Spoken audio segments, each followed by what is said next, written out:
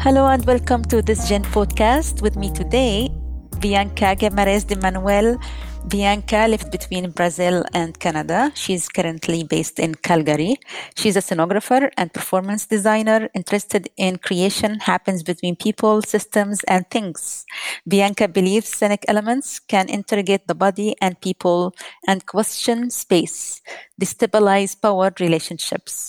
And with us as well, Bianca's mentor, Julie Fox. Julie, of course, very famous in Toronto and in Canada in general. She's a production designer for theater, dance, and opera in Canada for over 20 years. Theater credits include Stratford Festival, Shaw Festival, Electric Company, Soul Pepper, and many other companies, including Why Not Theater. She has received 4 Dora Awards for Outstanding Set Design, the Virginia Cooper Award for Custom Design, and been nominated for Sterling and Meta Awards. She's a graduate of the National Theatre School of Canada, where she also teaches. Welcome, and how are you both doing? Great. Excellent, thank you. Of course, you are both expert in spatiality, and the spatial experience. And I always start my episode with inviting the listener's imagination to a virtual space. And, in auditory, whatever space is and however you address it, it's still in the mind. So we can be wherever we want. Where would you like to be? Well, I would like to be in the same room with Bianca. It could be, and it doesn't have to be a room. It could be in nature, but maybe like a busy cafe. I feel like the space will cease to matter once we start the conversation. But because we haven't been able to be present actually together, that's what I'm imagining and what I would wish for. Bianca? Yeah, similarly, I think if we could be in the same space, maybe in a park with coffee and some like eccentric piece of public art, I think that would do it really well. Let's go there. Yeah, that's unfortunate that we cannot be in the same room. Bianca, you live in Calgary, and I'm curious to know how did you get in touch with Why Not Theater and how you get involved in this Gen Fellowship.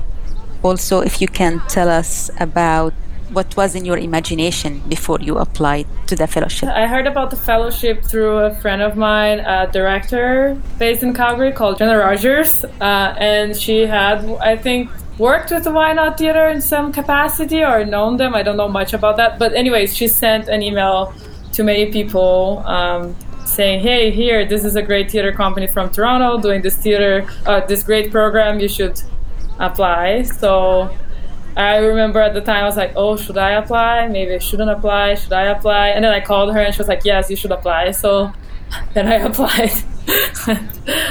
And I remember at the time I was very interested in thinking through applications as a letter. Like I wanted to be something more personal. So I was very honest with what I was thinking. I was not trying to pretend anything, or I was just writing to the committee essentially with open heart.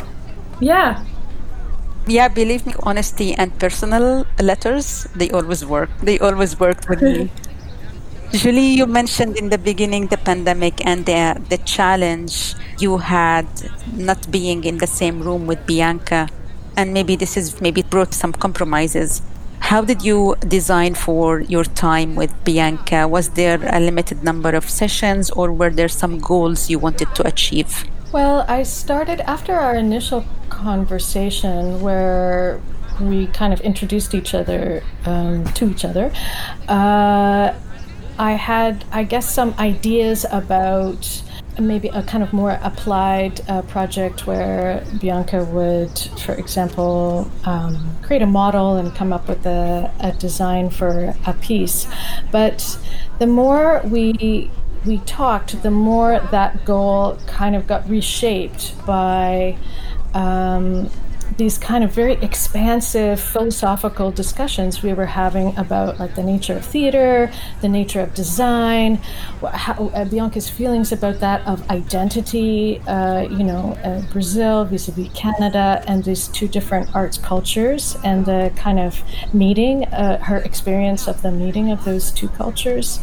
And so that no longer seemed to be a kind of very relevant objective. It was more also just because I think of the nature of the pandemic. It's a period of reflection. Things have stopped.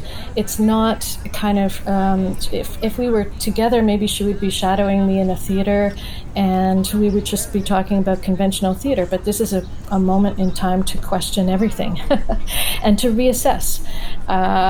And obviously a lot of people are doing that, and there's lots of great things about that. So ultimately, after this kind of long period of philosophical exploration, we came to this idea, and Bianca did all kinds of kind of interesting installation work and explorations out in the community, kind of pursuing themes I think that are interesting, that have consistently interested her as an artist. And then we had a space to work with, so we thought, well, what if there was this kind of more specific exercise which was sort of targeting a process, or like trying to create an opportunity to connect with instinct. So it was a kind of more essential exercise, less about kind of process,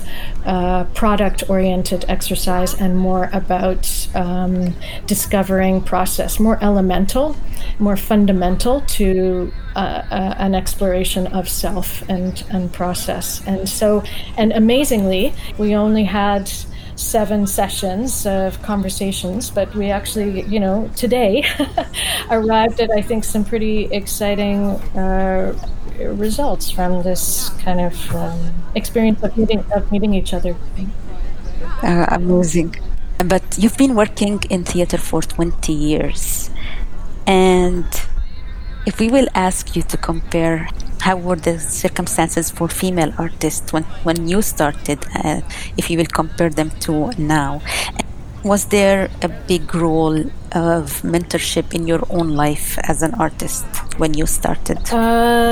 Yeah, I had a great mentor. I was very lucky to come across a Hungarian teacher in theater school. Her name is Judith Csenady. And she... the exercise that I did with Bianca is something that I got from Judith. It was really a kind of important for me. And Judith, just as a kind of like life model in her relationship to life and art and the connection, and bringing one's kind of passion and moral drive to kind of improve society and bring that into work as an artist, I think had a big impact on me. And as a woman, I don't think I have, I've been incredibly lucky and privileged in my career in theater, and I don't think I've experienced too many blocks. But one thing I have noticed is that I'm working with more and more women, where before the management structure was more male and patriarchal. I'm getting to work with more women, and that has improved my kind of daily experience of the intersection of different roles in the theater. Bianca, you mentioned many times in your meetings with the fellows and your group calls about the process of working that I don't want to give too much. You will tell us more about it. Can you elaborate on your process in designing a set? And if you can also tell me a little bit about how you imagine your relationship with a director or a collaborator when working on a set design. Oh man, where to start? I think in Brazil, the way I was trained and the way the arts industry works in Brazil, depends, because you have big centers, so São Paulo and Rio, and they have very specific ways of working. One is more like telenovela driven, Rio and Carnival, and São Paulo is more like public funding to engage the communities and the social disparity that there is in the country. So there is that. In addition to that, we had a dictator regime that ended in the 80s, and a lot of the regime was chasing artists.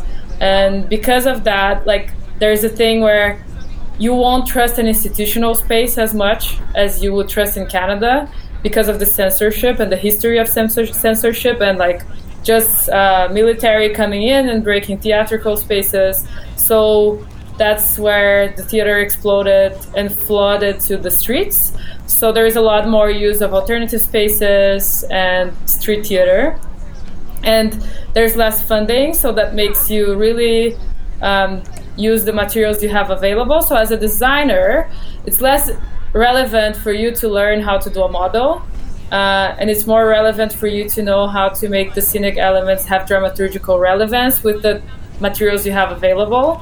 So it's kind of finding a balance where you're not saying, hey, look, I can't do this because we don't have money. It's like, okay, we can't have money, so what can we do with this? Yeah, nowadays it changed a little bit because I got the training from UFC in Canada, which is a more traditional Canadian way of working with theater. So I guess how I define my relationship with the director would be, I would like my relationship with the director to be collaborative. And with a collaborator in a non-hierarchical process, I would also like to be collaborative. When I'm going to work with a director, I go more with the mindset that I won't have as much artistic input, that there will be more of a translation process. I think that's what I have found. Julia really helped me to kind of track, but also to find the ways where I can find that freedom is something I have to keep working on, is one of my biggest takes, and maybe architecture is a good way to do that. Anyways. Julie, where do you see the set design will make compromises? You've done a lot of work of all kinds. So for me, I'm someone who collaborated with scenographers. And sometimes the scenography was designed before the text is written, based on an idea and concept. How, as a set designer, you meet with the director or with the collaborator? Where do you meet and where you do the compromise? Right. Well, I guess I try to work with the director kind of in a tandem, in a parallel journey, so that we are kind of discovering together that the set design or the design for the costumes kind of reveal themselves to us gradually. And they are the kind of final product of many long discussions, again, those philosophical discussions about what is the main idea of this particular piece, like what is it that we want to communicate to the community with this piece, and what is our personal connection to it? What is the director's connection? And so I try to find with the director a kind of lighthouse of like the beacon of the piece. And we also spend time in the space, in the architecture, the theater itself. And so how do we express this message within this space? And with the director, it's a process of kind of exploration of the space without any preconceived ideas. It's just what actually is this room, and how can we transform it, or how can we use it best for this particular play? And then finally, there's the design, and the design then it becomes very grounded in meaning. It's usually a surprise to me as much as to the director what it is that we come up with. And so when you do have this lighthouse, this beacon of what it is that's really essential to you, it makes it easier to compromise, because you know you can fight for the what you think are like bottom, like I will go to the wall for this element. And sometimes it has been I will go to the wall to empty this space. I don't want any of the crap that you normally have in this theater. I need it to be open and completely, and I'm going to spend all my money on nothing. Actually, quite a few times. That's been the case. So yeah, it makes it very satisfying.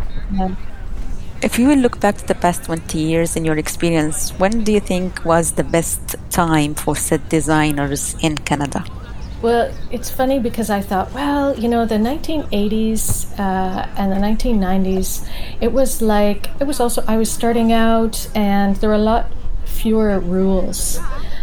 And it was possible to be messier and more visceral. And I'm always attracted to theater that is quite visceral and messy and kind of alive.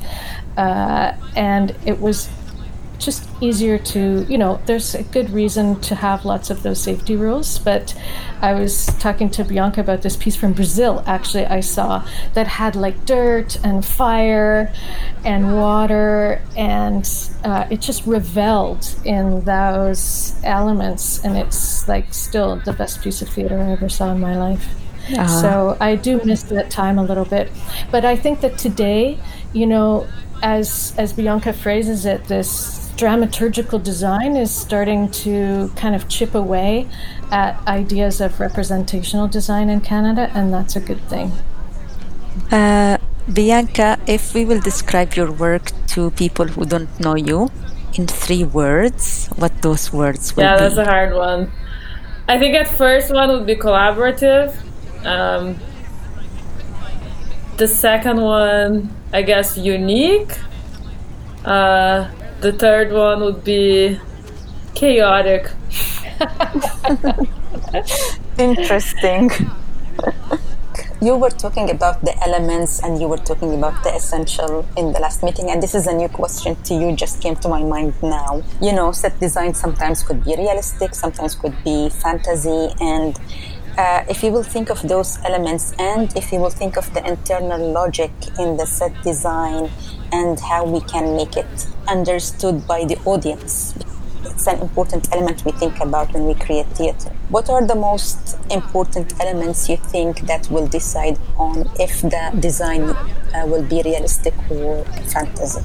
Bianca? I think it really depends on the people, on the collaborators. I think there are directors I've worked with that they have a huge interest in having a design that is representational, or that their focus is on the script. Therefore, they want less stress on the design elements. They want to have more work on the text. There are directors I've worked with that they want to have this kind of magnific character that is the scenography. And then there are directors that or collaborators that you work with that they're interested in seeing how the design will evolve, right? Experimenting with it and seeing where it will go. So I think for me at this point it's more the people I collaborate with that helps to determine. And not only the people, but like the reason why they're doing the thing. And I think this is something Julie and I talked a lot about on our meetings, and I will really take away with myself, is like getting to know why people are doing the work that they are doing beyond the essays that they can write about their work, or like the answers they find on the script. Is why are you personally doing this? And in that there will be an emotion, an affection, something that generates movement, and then is that movement actually that determines what is the best medium in terms of like representational, surrealistic in relationship to that movement. Mm-hmm. That's really a good answer. Julie, when you think of a set design, of course you will sometimes read a text or you meet in the room with the collaborators if it is a creation. Where do you get your inspiration from when you think of a set design? I mean, I think in a way it's kind of going back to what I was talking about before, which is the inspiration starts with kind of understanding what the main idea or the message of the piece is and what my personal connection is to that and what my collaborators' connection is to that. So it starts from trying to understand a kind of core of the piece and then the theater space itself, understanding that space. And then from there it would radiate out to, some photographs that I've seen or installation art, and I get excited about the idea of tape or tinfoil or some materials, and I'm trying to get the director excited about that material too. It really it varies from piece to piece. Each piece is unique, the source of inspiration, I would say. Yeah, definitely. Bianca, where do you get your inspiration from? Yeah, I think it really changes with time. I think a lot, like similarly to Julie, on the back and forth with people and the like subject matter, that you find strength of like the lines that that generate more movement again, and then from there you find like a form that has those relationships. And then now I'm very inspired by my learnings with Julie, like the awareness of the space and thinking of the architecture. I think that will change a lot for me, the way I'm looking at design and trying to keep working towards that. And also the notion of what, like emotions and emotions in relationship to space, and the essential, like what is the main thing and the more important thing in this design. I think this having that level of explicitity in working is my biggest level by inspiration right now. Mm-hmm. Today you finished your last session of phase 1, and I know that we don't have theater now, so maybe you are not busy in the room working, but maybe you are busy with other projects or preparations. So I'm curious to know what you are busy with. Well, in a couple of weeks I'm going actually to Montreal to teach in person a couple of directing students at the National Theatre School. So, and I've been doing this for a number of years, and so I'm trying to develop in new directors this relationship to design, some of the ideas that we've been talking about in this podcast. So that's kind of fun. And in terms of, there's maybe a project that it sounds like it may happen. It's a one-woman show with masks, and that will probably happen in the spring. And it's one that we did for many years in the beginning of the 2000s, and in Hungary and in Europe as well. And it's really that kind of magic theater. It's just a simple show, but it's very exciting to think about going back to that piece. And the show will happen here in Canada? Yeah, in Toronto. Looking forward to go back to theater. I know. Yeah.